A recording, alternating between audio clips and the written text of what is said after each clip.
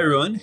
This is Sam Black with Drafting Archetypes, and today I'm going to talk about my first experiences playing with Phyrexia All Will Be One. So, for anyone who hasn't been following the previous episode, my friends and I printed off and played the set with a proxy cube. So the experience wasn't exactly the same as regular drafting. There weren't print runs. We did some collation, but it's going to be different.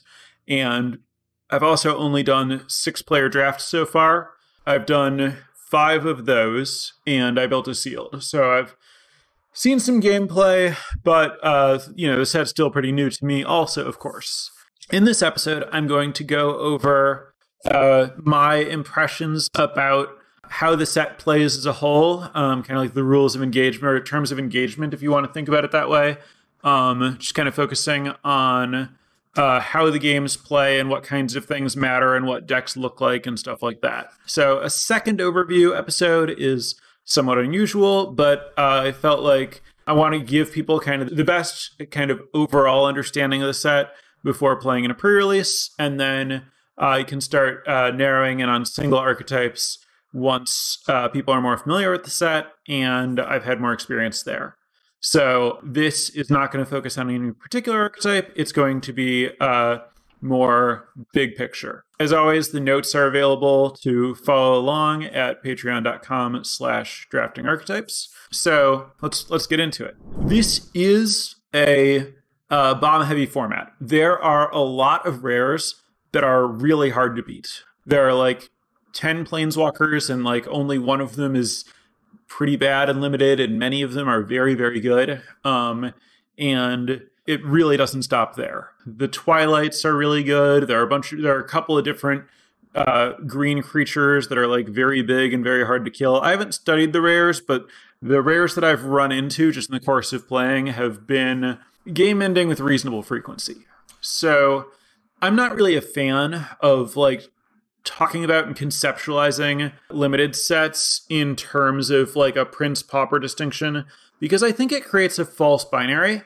In this set, both the rares and the commons are pushed. So the impact of this is that the format as a whole really, I want to say rewards proactive decks, but what I really mean is punishes reactive decks.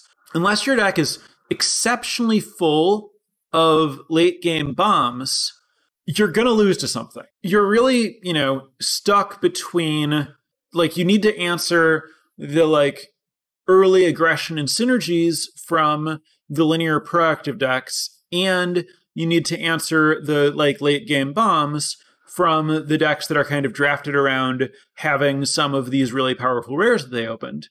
And it's not easy to thread that needle. Like, you can't just have, like, oh, I'm a control deck, I have some removal and some card draw, and that's going to get it done, because that's just not going to beat, like, a lot of the different things that you can end up facing. It's very, very frequently the case that you should only really play control limited if you have, like, bombs that you're trying to draw to, and I think that that's even more true in this format, and you need more bombs and they need to be more like bombier bombs. By default, you should be figuring out how the synergistic archetypes work and figuring out which ones open and which one goes with your like early uncommons and stuff, and drafting around that when a bomb doesn't tell you what to do.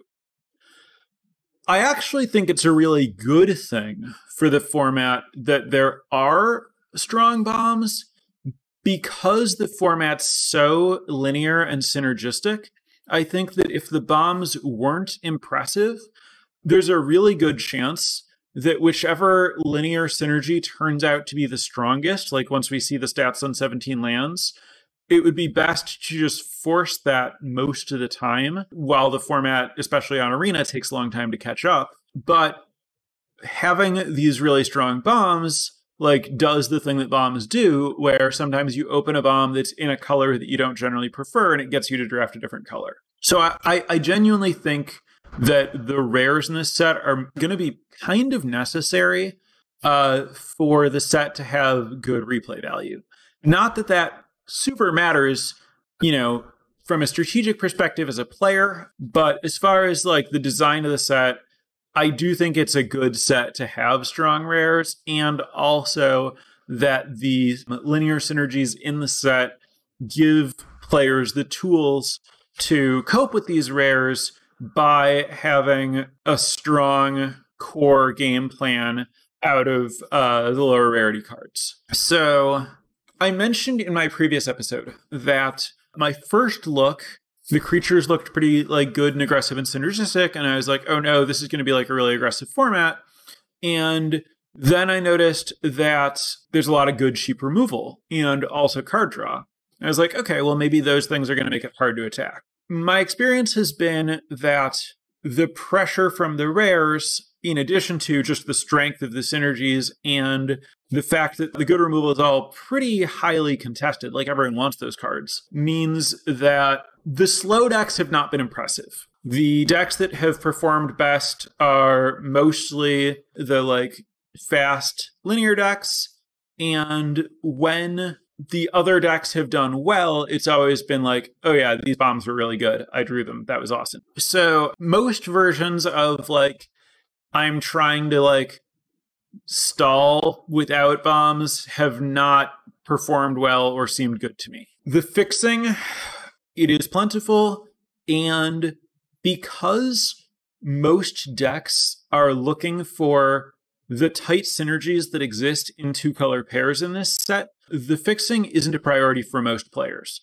So it's not unusual, I think this will continue to be the case, it's not unusual for cards like Prophetic Prism to like go later than they would in some other sets. Meaning that if you do end up drafting like a controlling deck that's using rares, you can find the fixing to do it without too much trouble, which means that it's not all that uncommon to open a strong rare that's not necessarily in your colors, say in pack 2, and you are encouraged and you do have the ability to find a way to get it into your deck and make it work. And I think for me, long term, that's going to be part of what makes the format like fresh and fun, is figuring out how do I pivot from this thing that I was doing to something that uses as many of the cards that I had before as possible while incorporating this new bomb that I opened. So that's kind of like the overall story of what's happening here as I see it at this point. I think going into your first experiences with the format in particular, it's really important that you understand what the two color archetype color pairs fundamentally are doing. This isn't like, you don't need, super in-depth understanding. Obviously that helps, but you really need to know like even just what Wizards says about this is the intent with this color pair, know that like blue-white is theoretically artifacts matter in some way, and white-black cares about corrupted, and just knowing that those kind of like big basic bullet points helps you identify which commons you want and which commons you don't want, because I think most monocolored commons are generally only good, like only are remotely desirable in about half of the decks of that color. So like half of the white commons that you see, once you know which color pair you're in white, you won't want in your deck because they're for the other colors, not the color that you are. Incidentally, there are very, very, very few cards in this set that I think are unplayable or no one would ever want. There are a few, but the number's really, really low because they were just able to make narrow commons instead of like strictly bad commons, because the archetypes are all doing really different things. Incidentally, in my notes for this show, I've made kind of a big chart of which color pairs every colored common wants to be played in my opinion. Not all of them are cards I have experience with, but just like the text is such that it would make sense in this archetype and not this archetype. There are a few where it's like, well, if it's good anywhere, it's good here, but it's probably not very good anywhere. And there are a few that are like, well, it's best in these decks, but it might be strong enough that you could play it everywhere. There's no way I can read off, here's every color pair that every single common in the set wants to go into. But if you're interested, be sure to check the notes that are posted to Limited Guru and above patrons at patreon.com/draftingarchetypes. If you want to just see how that breakdown is. The reason I did it is because I wanted to see kind of big picture which color pairs were not very supported versus were heavily supported at commons. And I did find something there. For example, blue-white is like theoretically about artifacts. There are very, very, very few commons that feel like blue-white is the deck that they most want to go in. There are only 3 white commons. Mandible Justicar, the 1 and a white 2/1 lifelink artifact creature that gets +1/+1 when an artifact enters the battlefield under your control. Goldwarden's Helm, the 3 mana equipment that gives +0/+1 and has 4 Mirrodin, which is better in red-white than blue-white, but at least is an artifact for blue-white. I don't think it's especially great in blue-white. And Orthodoxy Enforcer, which is also, I think, better in red-white than blue-white. The 4 mana 2/4 Vigilance that has +2 power if you have 3 artifacts. Those are like the only like real, like, I'm not trying to poison you and I'm an artifact cards. Maybe you end up just needing to try to like get a little bit of poison on your opponent so that you can use Incisor Glider, the 1 and a white 1/3 flying artifact that gives your creatures +1/+1 if they're corrupted. But like blue-white is not naturally good at getting corrupted, at least with artifacts. So maybe you end up like doing more stuff with like mites as your artifacts and like try to get them corrupted so that you can use Incisor Glider and going a little wide. Like you kind of have to do that because there just aren't very many other cards available. And then in blue, there are more cards for this deck than there are in white, but still fewer than there are for any other archetype. And the reason I thought to look into that was in the drafts that I've done, exactly 1 player has played blue-white. And I think that was because they opened the blue-white Blade Splicer type card. And after we'd done a lot of drafts and we were like, we haven't seen blue-white. Like, I wonder what that looks like. And so it might have been a spot where, you know, people were like looking to try it. So blue-white in particular to me seems pretty unsupported and not like where I would want to be. Another one that was interesting is red-black, which I have drafted and liked. There's an interesting thing going on there where very few of the black commons particularly want to be in that deck, and a lot of the red commons particularly want to be in that deck. So like the black-red deck seems like it's very likely to be like base red splash black, mostly because red isn't contributing any infect, toxic or whatever. You're not poisoning people with your red cards. And a lot of the black cards are about poisoning people. But if you just say, well, I'm trying to damage someone, I'm not trying to poison them, I'm going to avoid the poison, I'm going to avoid the corrupted stuff, it leaves not very many black cards that you're interested in.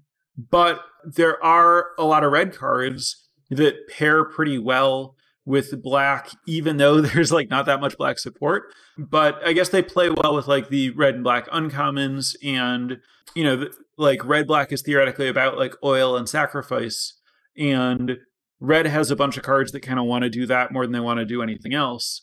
Red's in this weird spot where, you know, a lot of the set's about poison, and it really isn't.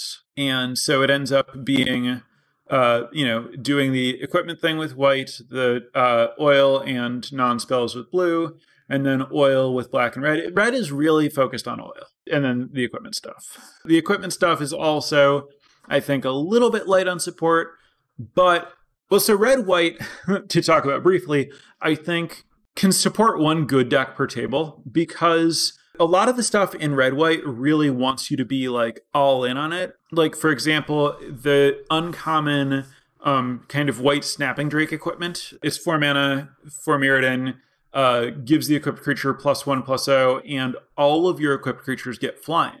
So if you curve out just equipment and then play that, then all of your stuff is flying and it's awesome. But if you don't have very much equipment, it's nothing special. Oh, I have it backwards. The equipped creature has flying and all the other creatures have +1 power. Okay, apparently I have that backwards. It's not quite as explosive, but it's still... pumping your whole team is good. It does want you to be all the way there. Sorry about that mistake there. Red-White has kind of a number of cards that are like, I really want you to have a lot of equipment, please do. And there just isn't that much. But most other decks don't really want it. And if you can get all of it, I think the deck is pretty good. But if you're fighting over it, I think that you just kind of run out of cards and you don't get to hit the critical mass that makes your stuff work. Blue has felt... Basically, I talked about how I think you want to be really proactive and end the game. And blue has not been good at doing that. The most aggressive looking blue card to me kind of was the 2-mana 1/3 that gets oil whenever you cast a non-creature, and then when it has 4 oil counters, gets +2/+0 and is unblockable, Ichor Synthesizer. That card has been pretty clunky to turn on in my experience. Blue in general is quite slow and defensive. It does have good card selection, and so I think that it plays pretty well with rares, right? Like if you have some bombs that you're looking for, blue can really help you find that. You have like common 1-mana 0/3 that can scry 3 times. Like it has 3 oil and you can tap it and remove an oil to scry. It's not hard to get more oil on it for additional scries. That can help dig for your bombs. And then you have the Anticipate Proliferate card that can help dig for your bombs. And you have like a decent number of ways to like block and prolong the game. So if you have like bombs, then blue is a pretty good way to kind of like play support and help dig for them in a like control shell. But it hasn't been easy to put together blue aggressive decks in a format where I feel like you mostly want to be aggressive. So I personally would not be looking to draft blue unless you're pushed there by good cards early.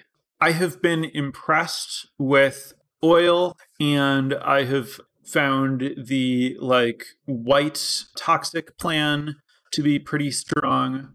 I think that the cards that you're looking for toxic versus the cards that you're looking for oil have very, very little overlap. It's kind of a, like typical, like it feels appropriate for Scars of Mirrodin, where, the last set in New Phyrexia was like split into like Mirrodin, Pure, and Phyrexia, or maybe that was... Anyway, it has been the case before in this plane that half of the set was like the Mirrodin stuff and half of it was the Phyrexia stuff. And there was, like you were kind of choose a side sort of thing going on.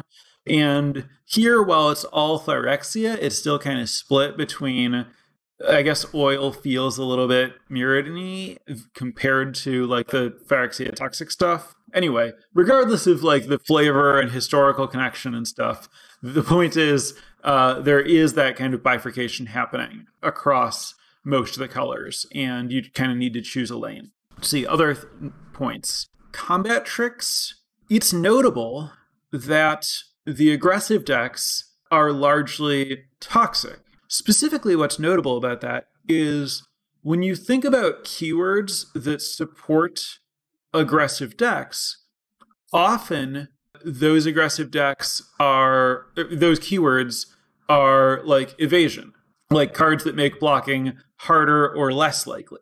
And toxic makes blocking more likely because you can think of it as kind of like provoke light, where it's like a saboteur mechanic. It does something extra when you connect with the player that it doesn't do when you connect with a creature.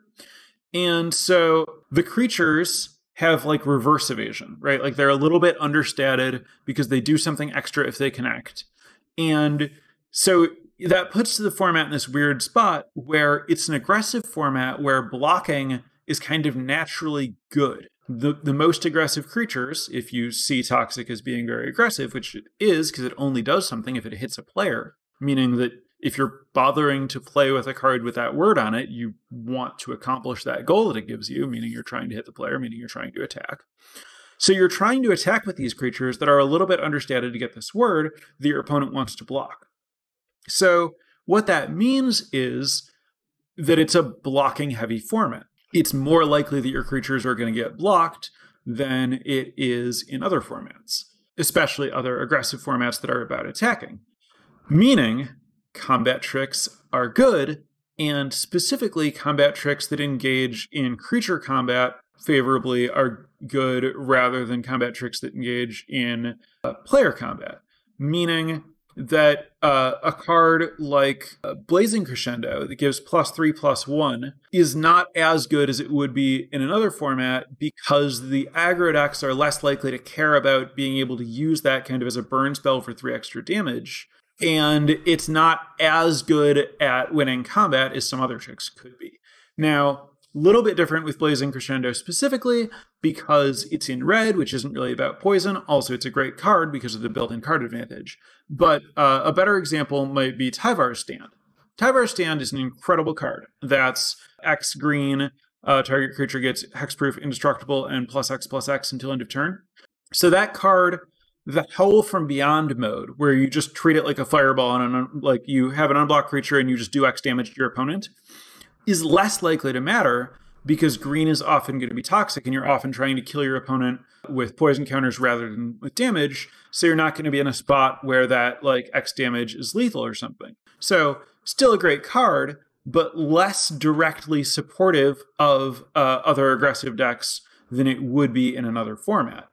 Whereas a card like Offer Immortality, 1 and a black, target creature gets Death Touch and Indestructible, is better than it would be in other formats because it's easier to get into creature combat and it wins all the creature combats. So you can attack with your, 2/2 toxic 1 and your opponent might have like a large creature and they're going to be like, well, clearly this is a combat trick, but I also don't want to get hit by this thing. Maybe it would be my third poison and I'd be corrupted and that would be pretty bad. So I guess I have to like block and see what you have. And then you have this thing that kills whatever they have and saves your creature. Basically, numbers granted that are like power granted is a little bit less important. And toughness and keywords that win creature combat is a little bit more important. And also tricks are good. There's a lot of creature combat. This is to say, this is a combat heavy, trick heavy format because it's, aggressive but blocking heavy, which in my opinion has led to some pretty good gameplay. As much as I think that this format is like linear and bomby, I think the games play pretty well. The games are often short, but there are like pretty interesting decisions happening in terms of like navigating these combats and combat tricks and figuring out, when to like make a sacrifice to push some extra poison to get your opponent into corrupted range, meaning they have 3 poison counters and some of your cards have additional effects because of that, or to get your opponent to the point where you might be able to proliferate a few times and kill them. So I do think that the format plays pretty well, though it does have strong incentives in terms of the direction that is pushing you and the kind of games to play. I think that covers it. So I'm going to turn it over to chat. If you have any questions that I haven't covered, regardless of whether you've asked them before, please enter them again now so I know everything I need to touch on. While you're doing that, I want to thank the newest patrons of the podcast, Chris and Mitch. Thank you very much for your support. For anyone else who's interested in supporting the podcast, check out patreon.com/draftingarchetypes. And also, again, the notes here do have that breakdown of kind of the archetypes that I see all the commons fitting into. If that's something that's interesting to you, join the Patreon now. It's not too late to get access to that. And, all of the other notes in the past and future, all the other benefits you can find at patreon.com/draftingarchetypes. All right, so questions. Did Black's removal spell similar to Fatal Push feel playable in all colors? It's more like Smother. Anoint with Affliction. It's 1 and a black instant. Exile target creature with converted mana cost 3 or less.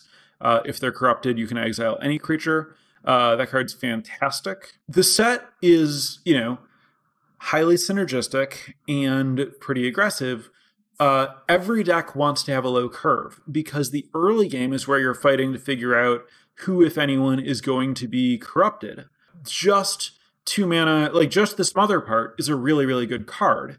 And it's not hard to have an opponent be corrupted to get the bigger payoff, but like I would still very highly prioritize that card in a black-red deck that has no ways to give my opponent any poison at all. Anoint Affliction is definitely just a premium card no matter what. How impactful has Proliferate felt? How much do you feel the need to work to make it feel like a valuable addition to an otherwise unimpressive effect? So Proliferate's interesting in this format, right? There are only 3 total things that you can proliferate. There are loyalty counters, which, if you're proliferating on that, you're probably in pretty good shape. Poison counters, and which you can only ever make 1 additional poison counter. There's only 1 opponent you're trying to get poison onto. And counters. And as I mentioned, there's a pretty big divide between oil and toxic. I don't think there are any cards, at least not at common, that both have toxic and oil counters. I could imagine like blue-black and blue-green and black-green decks that both have a significant amount of oil and are trying to poison the opponent. But often you're doing like one or the other.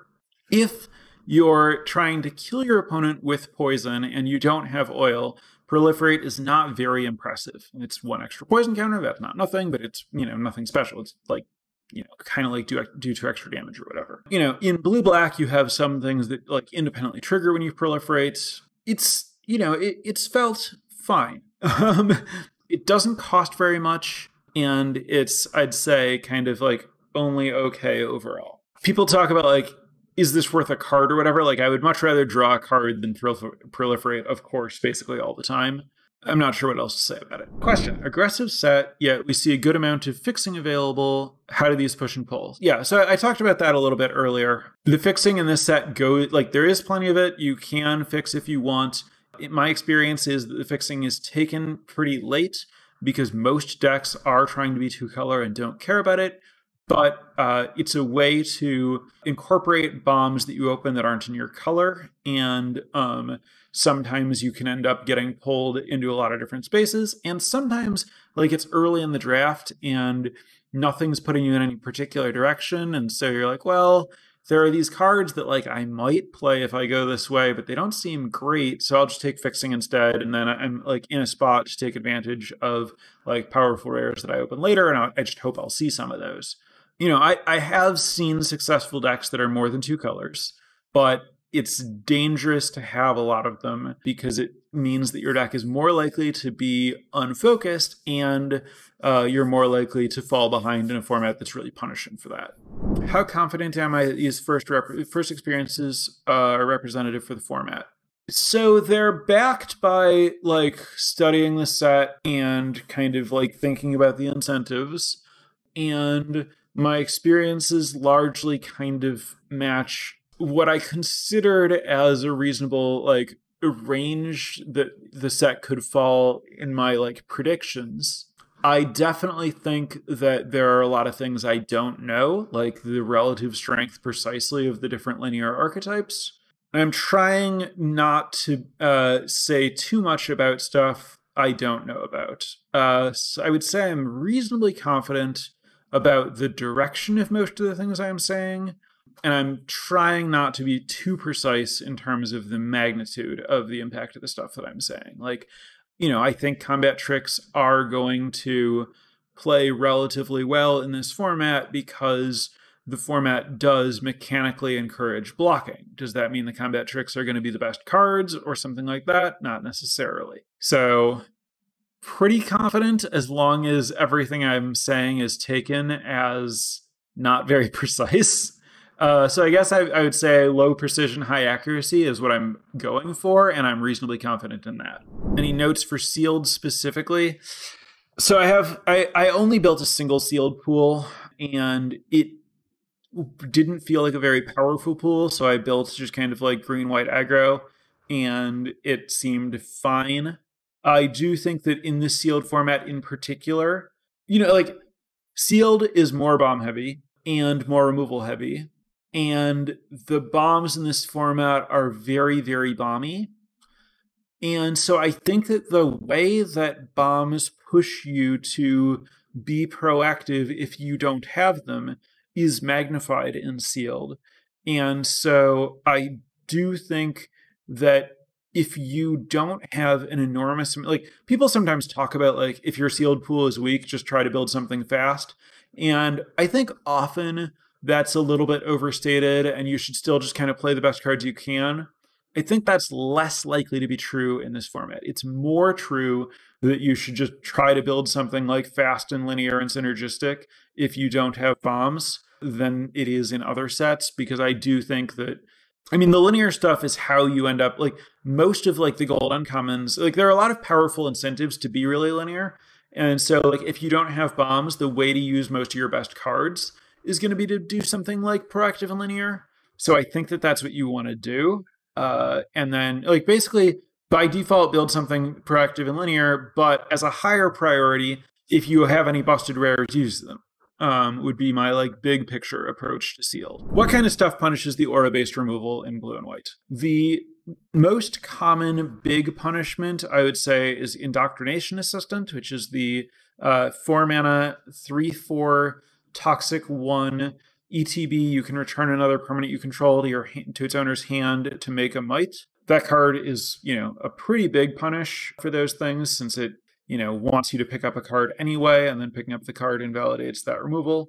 Outside of that, there's like Annihilating Glare, which is the black kind of like Bone Splinter Z card. You can either sacrifice a creature or artifact or spend 4 extra mana to cast it to destroy a creature, I think, or a planeswalker. And then at uncommon, there's a 4-mana white uncommon that can flicker something and also get something back from the graveyard. That also is a pretty big punish. Those are the primary things that explicitly punish aura-based removal in the set. How many occurrences of Poisoned Death? I didn't count, but like the decks that were trying to do it, when they won, they usually did it with it. Like you kind of know most of the time when you're building your deck, like if it's going to get a poison kill, and when it's built to do that, it does it. Anyone try to splash with synergistic gold uncommons and fixing, like 2 different gold uncommons in the same deck that were like trying to work together? I tried to do some of that, usually like in the draft portion, and often found that it wasn't worth like putting in my deck and deck building. Like I had a deck that I drafted as Temur Oil, and then when I went to build it, I was like, oh, I should just be red-green with like a little bit of like a small black splash, I think. And like all these blue cards just kind of like slow my deck down. Like my first draft, I ended up like red-black oil and took some fixing and never saw like a reason to want it. So it's not like I wasn't trying to like play multicolor or use fixing or something, but I just found that it was hard to find a reason to because the decks are so linear. It's my estimation of the games that will end by 8 poison counters followed by 2 proliferates. I don't have the ability to estimate that with any confidence.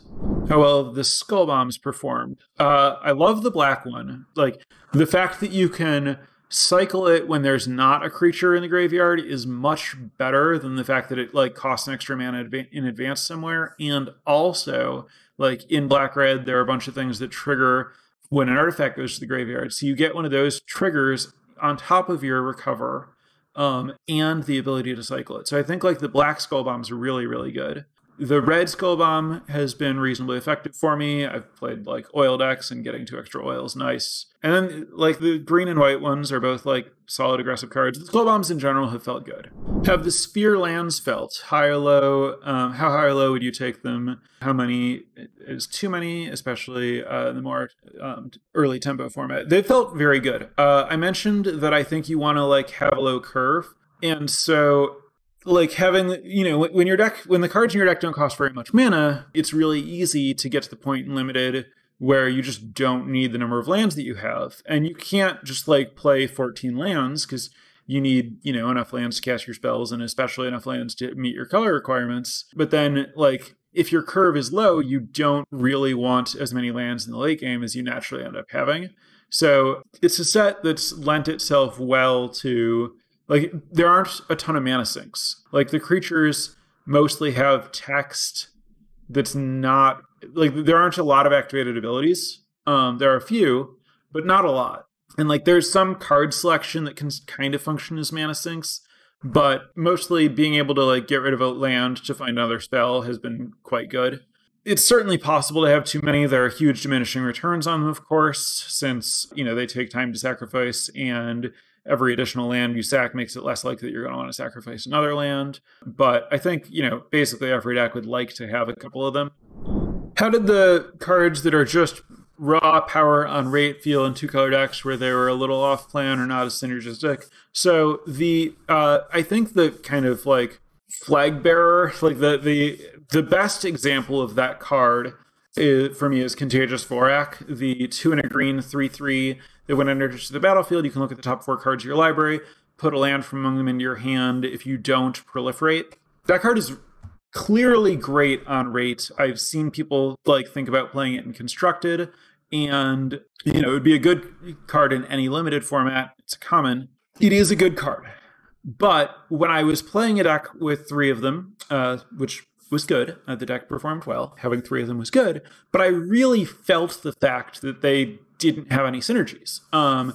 Theoretically proliferates synergy, but really it's just like a little token benefit when you fail to do what you want, which is get an extra card off of it. And my deck was mostly about oil, and then I just had these cards that I had to play because they were really good, but they weren't like contributing to my like cards that are looking for oil. And then if you're playing, like, a lot of the green decks are like trying to poison your opponent, and they don't do that.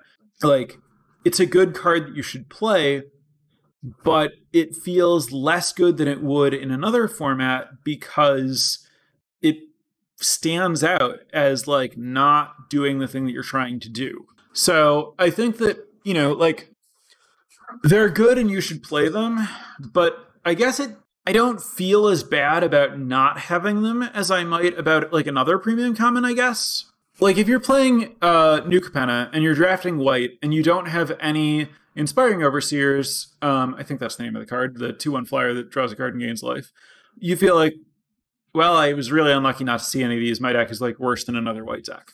Whereas like Contagious Vorak might be the generically best green common, but if you don't have it, you don't really feel like, oh, I really needed this thing. You're just more about doing whatever you're about doing. So, yeah, I don't know. It stood out to me that there was a cost, basically, to playing an off-plan card, which is kind of what I'm saying about just how linear everything is and how much you kind of want to make sure that every card you're taking works toward whatever your plan is to the best of your ability. Did you have a chance to play Incisor Glider? What was your opinion of it? How hard is it to activate Corrupted? I did play it. It's, how hard it is really depends on, like, you need to have a plan to activate it, right? I had my sealed deck was a green-white aggro deck with 2 of them. I had a lot of early corrupted creatures. Like, my whole deck was just, like, low-curve corrupted creatures. And it was almost always on, and it was very good there. I played against some black-white decks that had it, that were a little bit slower. It was on a little bit less reliably, but there aren't a ton of flyers in the format, and just being a 1/3 flyer was kind of like okay with other flyers, and usually it would get turned on at some point. I think it's, notably an awkward card for blue-white. I think blue-white theoretically wants a flying artifact creature, but has a lot of trouble getting the opponent corrupted. But I think it's, one of the best commons in like green-white, for example.